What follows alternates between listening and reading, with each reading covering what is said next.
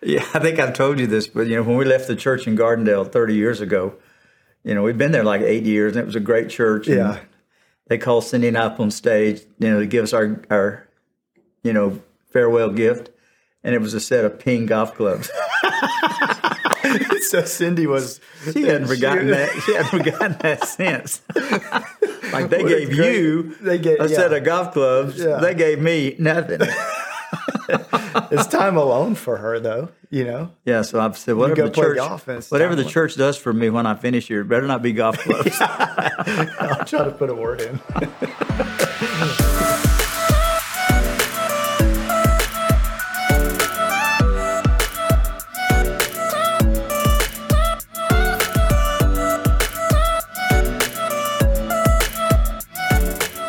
Yeah, so Sunday was a great day, man. I know we've been praying and moving toward that for a long time. Yeah. Mm-hmm. I know when you first came 2 years ago, and I said, okay, here's where we are. You're teaching pastor, but I really want you to become the pastor. Yeah. But how we get from point A to point B, we're just going to kind of have to leave that up to God. And because I really didn't know exactly how it was going to happen. Right, absolutely. But I just appreciate the fact that you came in and you were patient and you were willing to do whatever, you were asked to do, what God led you to do. Yeah. And, you really are a man of faith and patience, and that's what I've appreciated about you during this time. So I don't know if you remember this or not. You probably do because you remember everything. But sure, Carl, I remember everything. Yeah. Well, you seriously remember every detail. But so you remember when we were going through the process to come here? And I was still skeptical a little bit because I didn't understand what was going on really. And it was at your dinner table. It was actually at your kitchen table, not your dining room table, but your kitchen table. It was just me, Katie, you, and Cindy. And I told you, and I said to Miss Cindy, I said, I really believe that God is calling me to be a senior pastor. Like I believe that. And Katie believes that. And I said, do you think that's wise? If that's my calling, do you think that I should make this transition? Do you remember what you said? No. You said I remember everything. I don't, but I'll follow up after you tell me. Well, this is what you said to me because I remember it because it was a changing point for us. It was really that turning point for Katie and I both to hear you and Cindy say that. You told me, you said, we can hire a teaching pastor from anywhere. But we really believe that we need to hire a senior pastor. Do you remember that? Okay, I do remember that. Because, see, that makes sense. We were sitting on our back porch just maybe a week ago. Yeah. And Cindy and I were talking. And she said that it was that night that they had dinner with us here in the kitchen around the table. She said, that's when I knew that Michael would be the next pastor. What? Cindy said that? Cindy said that. Yeah. Oh, I didn't know that. Well, I'm telling you now. That's what she said. So she's the prophetess in all of this. She definitely is a prophetess. I mean, she's predicted a lot of things. Well, so all of our skepticism that Katie and I ever had, anything that was kind of pulling us maybe a different direction, the Lord just used that night. What I believe, for me personally, is that I think the Lord put me and you together that night and just kind of put us on the same page. And there was no expectation from me because I knew that nothing was guaranteed. I knew that. And you told me that. The church told me that. I mean, there's nothing guaranteed. But I knew that God was calling me to be a senior pastor. But this is what I knew because I walked away from that. I get emotional just thinking about that night, seriously, because God used that to call me here and Katie because we walked away from your kitchen. And I told Katie this. I said, whether I'm the senior pastor here or not, that's a man I want to learn from. And that's what changed everything for us. It's because we saw the way you and Cindy acted. I mean, Cindy was just as real as it gets. You were just as real as it gets. And I just remember thinking, if there's a pastor I want to learn under, even if it's not here at Green Acres, if God uses this to launch us somewhere else, then that is a man I want to learn under. And that's really what changed everything, was that night. Well, and I've said before, but I do appreciate your patience. And we did talk to some guys for the teaching pastor position. You know this. Yeah. Mm-hmm. And because we couldn't say, okay, we guarantee that when I retire, you'll be the pastor, because we weren't ready to say that. And so we actually had one guy just says, well, I'm sorry, I can't come without that promise that I'm going to be the pastor. Yeah. And, I look back on that search for you as teaching pastor, and that group of people, they realized that they were calling not just a preacher to preach and resonate. Right. They realized they called themselves a search committee of a generation. That's their language, not mine. Yeah. Because they believed that they weren't just searching for a pastor to preach and resonate, but the next senior pastor of the church. And the reason it was not guaranteed in the job description is, what if we had gotten someone that was not a Michael Gossett? What if we had gotten someone who came in and maybe they were a good preacher, but there were other areas of their lives that we just said, hey, that they're not a fit here. It's a good thing we didn't guarantee this. Right. But, for 2 years, that's all you've done, just be yourself and, been the kind of guy that the folks here love. And, you love the folks here. So, it's just worked out perfectly as far as I'm concerned. You've been on a 2-year job interview. Some have told me that. Yeah. Before last Sunday, somebody asked me, said, "Are we going to vote on somebody without hearing him preach a trial sermon?"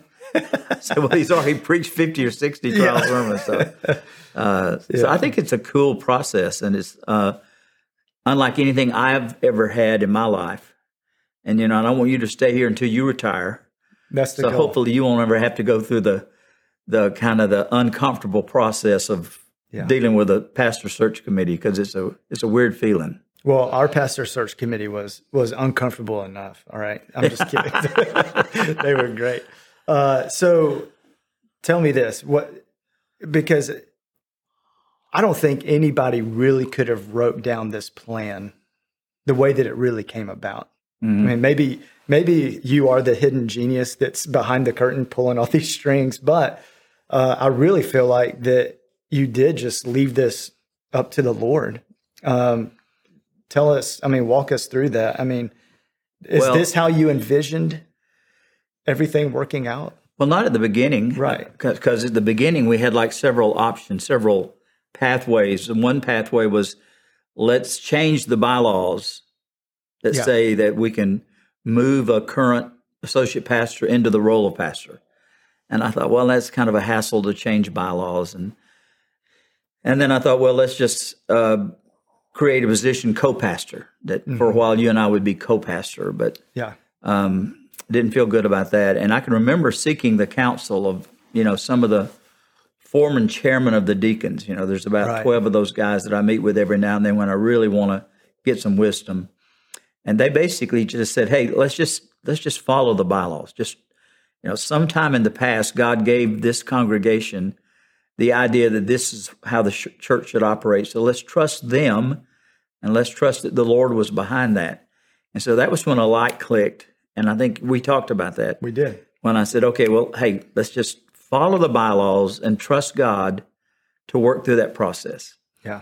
And then, of course, it was kind of a squirrely process to elect that, search committee the way the bylaws stipulated, with a secret ballot with 12 names, and you elect 6 with 2 alternates.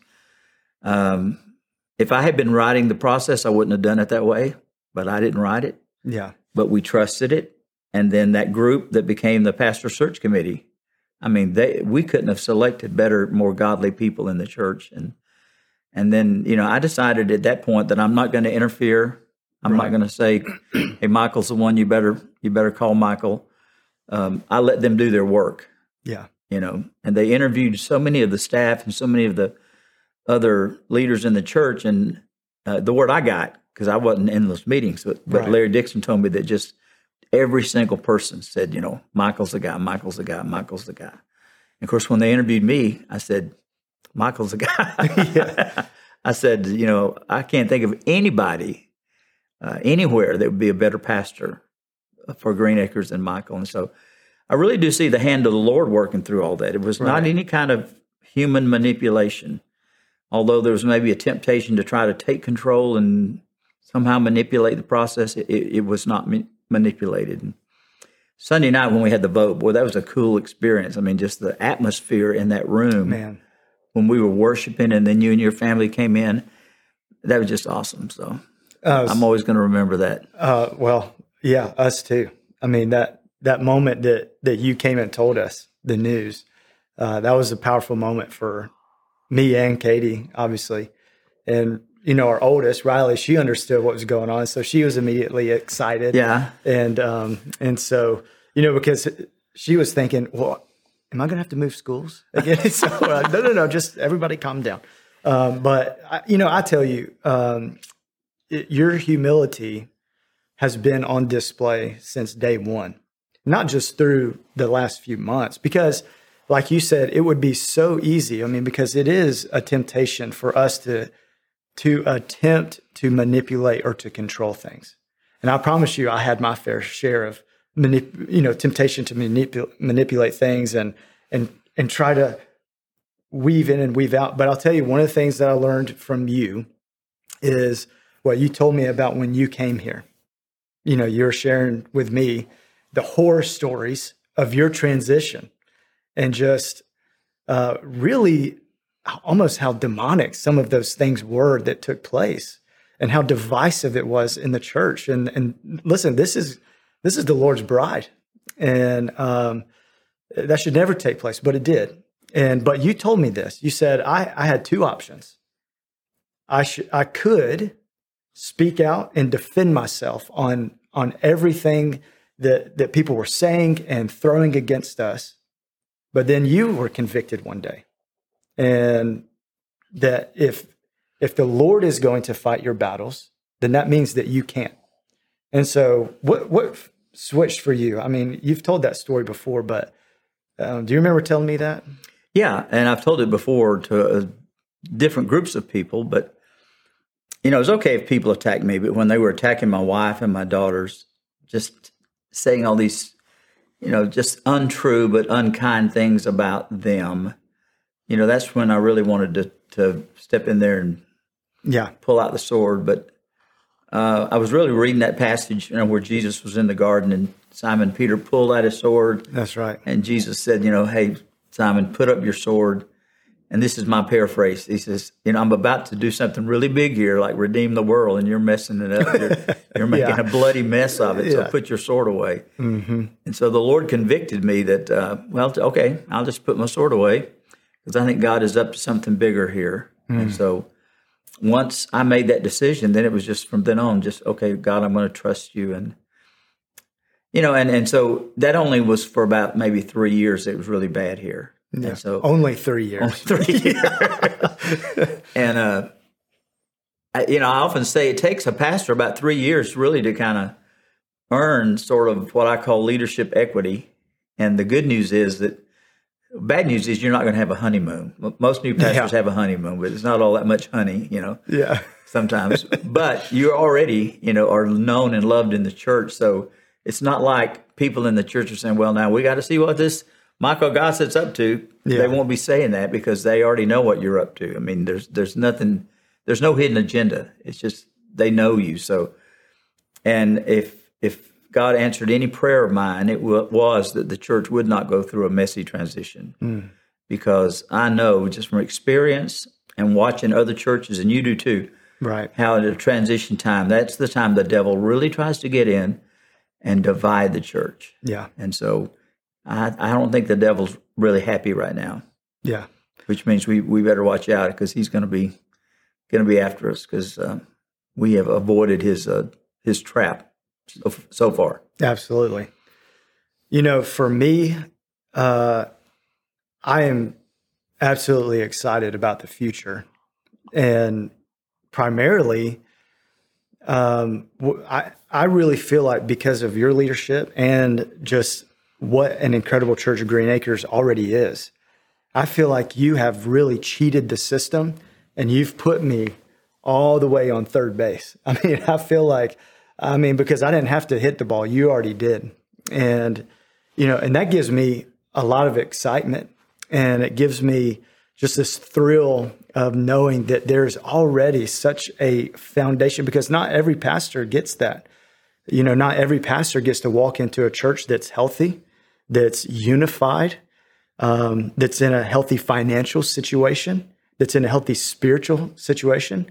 But because of the last 30 years of what God has done through you and through Miss Cindy, that those things, there's a clear, good foundation that has already been built. And I feel like it's unfair that that God has put me on third base because of you, and I get to stand on your shoulders, which is completely unfair. But I'm so thrilled that there's not a foundation that has to be corrected. For me, right, that's unbelievable. Well, you say it's unfair, but it's grace. Yeah, that's right. And grace is unfair. Amen. Like that story Jesus told about the workers in the vineyard. That's right. Some of them came in at 6 a.m. and some of them came in at 5 p.m. And then when the boss started paying the workers, he paid the ones that came in at 4 p.m. the same amount as the ones that came in at 6 a.m. And those guys say, hey, this is not fair. Yeah. Well, no, it's not fair. It's just grace. And so, everything that God gives us is grace, and any kind of foundation that you have and then get to step on, it's nothing I've done. It's just the grace of God. And it'd probably be a good time to talk a little bit about this, because you and I have talked about it, but I don't think the church has heard a lot about it. And it is the possibility that I will become pastor emeritus. Yeah. And at this point, that's really up to you. We have talked about it, but I didn't want to make that sort of a condition for people.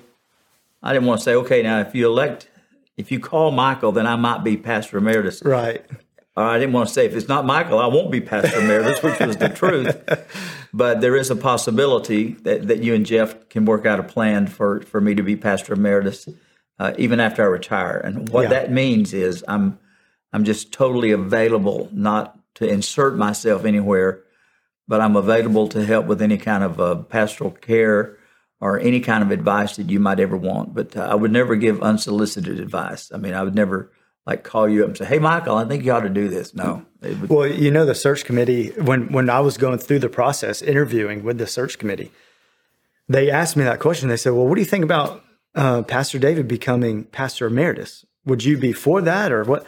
And I told them, I said, guys, whether we call Pastor David to be pastor emeritus, he's going to be pastor emeritus because he's been the pastor for 30 years. And so for all of the people who are in the church, that is their pastor. And so he's going to become pastor emeritus, whether we elect him to do so or not.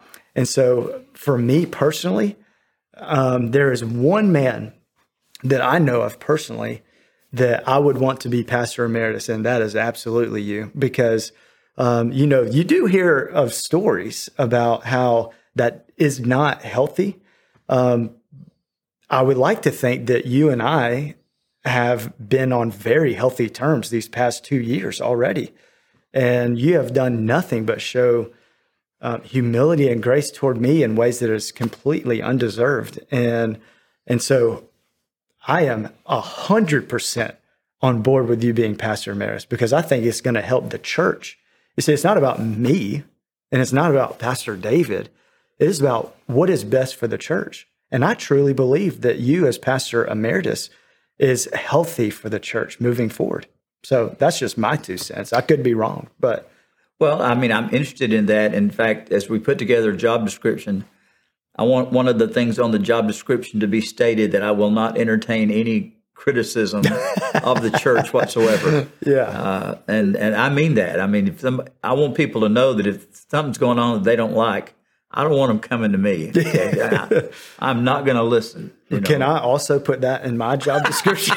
Well, it doesn't work that way, does it? I'll tell them to call Miss Cindy. No, that's what I'll do. Yeah. It's kind of funny, through the years, I haven't gotten a whole lot of criticism. Once I let people know that I don't read anonymous letters, they stop writing them. Huh. Because I remember one time years ago, I said, hey, some of you have written me letters and not signed your name, and I just want you to know that I always can recognize those envelopes, no return address. And then I'll open it up and I'll see who wrote it and it'll say a concerned church member. And then I just say, I don't even read the letter. I just tear it up and throw it away. Yeah. And I guess once people know that you're not reading it, they don't write them anymore. You know what? That's good advice for me. So yeah, I think I'll continue that tradition of Green Acres. After that, they sign their name, but at least I know who I'm talking to. That's right. That's right. And if I ever have gotten a word of criticism, I've always tried to respond with grace and kindness to those people and say, well, let's talk this out and help me to understand where you're coming from. Absolutely. And look, let's just face it. I mean, change is inevitable. And so therefore, criticism is the closest cousin to change, I think, and or at least some type of near relative somewhere. But it is almost inevitable that we'll experience change. We'll experience criticism. But what is your wisdom to maybe me or the church of, how do we respond to change? Change is inevitable. And you said criticism is related. It's probably the crazy aunt, that only shows up at family reunions and you try to get away from. Yeah. I think, you're never going to please all the people. No way you can please all the people. So at the end of the day, you just try to please God because know that He's the one that you're going to have to give an account to. Somebody said nobody likes change except a baby with a dirty diaper, but even they cry about it. That's true.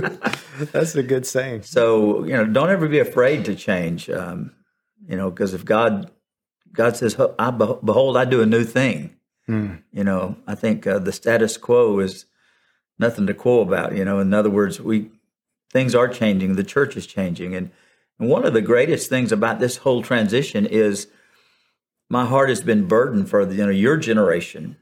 I'm of the baby boomer generation, and we were the lump in the snake that went all the way down from the time we were baby boomers as high school that were full in colleges, and now the millennial generation is much larger than the baby boomers. Yeah, and there's just a ton of people out there that just because of my age and my background and my experience, I'm not going to be able to relate to them the way you can and do relate to them. So. It's a generational change and a generational transition, and I'm just really thrilled to pass the baton on to you because I know that you're going to be able to reach a lot more folks of that age than I ever could. So, Well, I read an interesting fact right now, just in the city of Tyler, the median age is 35.3. 35.3. I didn't know that, but we also know another stat. Just in the city of Tyler, that those who claim no religious affiliation, meaning Catholic or any other denomination, is 29%. Wow. Of the city of Tyler that says, I have no religious affiliation whatsoever. And so for me, change is inevitable, but the vision is the same. Mm-hmm. That's the foundation that I'm talking about with Green Acres, that we get to continue to drive on this highway that Green Acres has already built. And it's going in the same direction, that we want to reach people for Jesus. And that's it. And, that's so different. Those numbers are different than I remember in the mid-'90s, we did a big community-wide survey. I mean, it was like a door-to-door thing where we'd ask these, questions, and we found out then that about 80% of people in Tyler had some kind of affiliation with a local church or place of worship. And so now you're saying it's like 30% that are totally right at 30, totally unchurched. So yeah, I knew that was growing. I just didn't know the numbers. So yeah, you're coming along at a great time. Well, I believe in the vision of Green Acres, and I believe that in the mission that God has given us, and that's all I want to do. Well, and the advice I've given you before, and I keep giving you is, take the work very seriously, take the call very seriously, but don't take yourself seriously. Yeah. I mean, keep a smile, keep a sense of humor, be quick to laugh. And the thing I like about Green Acres, and people have told me this, that it's a happy church. Yeah. It's an open, welcoming church, and so, and I think you've got that kind of personality that will continue to do that. Have that kind of welcoming, happy atmosphere. So just, you got great days in front of you. Well, I just want you to know I love you, and I just appreciate so much the past 2 years that you have given me. I mean, it's completely undeserved. And we've been in your office a lot together. You've had to listen to some really bad sermons of mine and give me some. No, I can't remember a single bad sermon. I really can't. You're always so gracious. I tell Katie all the time, I said, Pastor David can correct me and coach me and teach me, and it always sounds just so sweet. I mean, I don't know how he does it, but so you're just so gracious to give me that coaching, and I'm just forever grateful for your leadership. I mean, when you came, you were a good preacher, but you're a better preacher now. I hope so. And I can say without a doubt that you're a better preacher at 33 than I was when I was 33 years old. I've told you this before and laughed about it, that when I was in my early 30s, I was a yeller. I mean, you know what that is? It's a yeller is somebody who starts out loud and then gets louder. I would pound the pulpit. Yeah. I would literally pound the pulpit. I would love to see some of those videos. Well, hopefully there are none of them around anymore. I know one church I served, we had the little sound control in the pulpit itself, because in other words, I control the sound. Oh, wow. And, they had some kind of reverb thing that if you shook it too hard, it would just kind of go boom, boom, boom, boom, boom, boom. And so one time I hit the pulpit so hard, boom, boom, boom, boom, boom. That woke up everybody. Yeah. That's a good wake-up call. Right, yeah. That's good.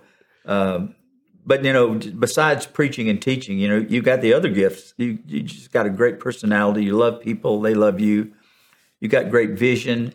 You're a lot better organizer than I ever was. I mean, I used to joke that I couldn't organize a 2-car funeral procession. But when it comes to organization and things like that, you've got a lot greater gifts than I have.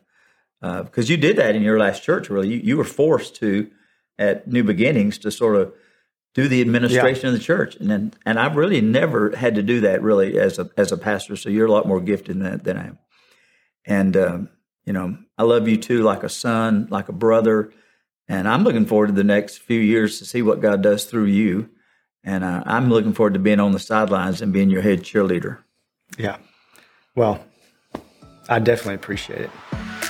Hey, thanks for listening to today's episode and joining in on our conversation. If you liked what you heard or you want to know more about Green Acres, go check out our website at gabc.org or follow us on Instagram at gabc_Tyler. Have a great day.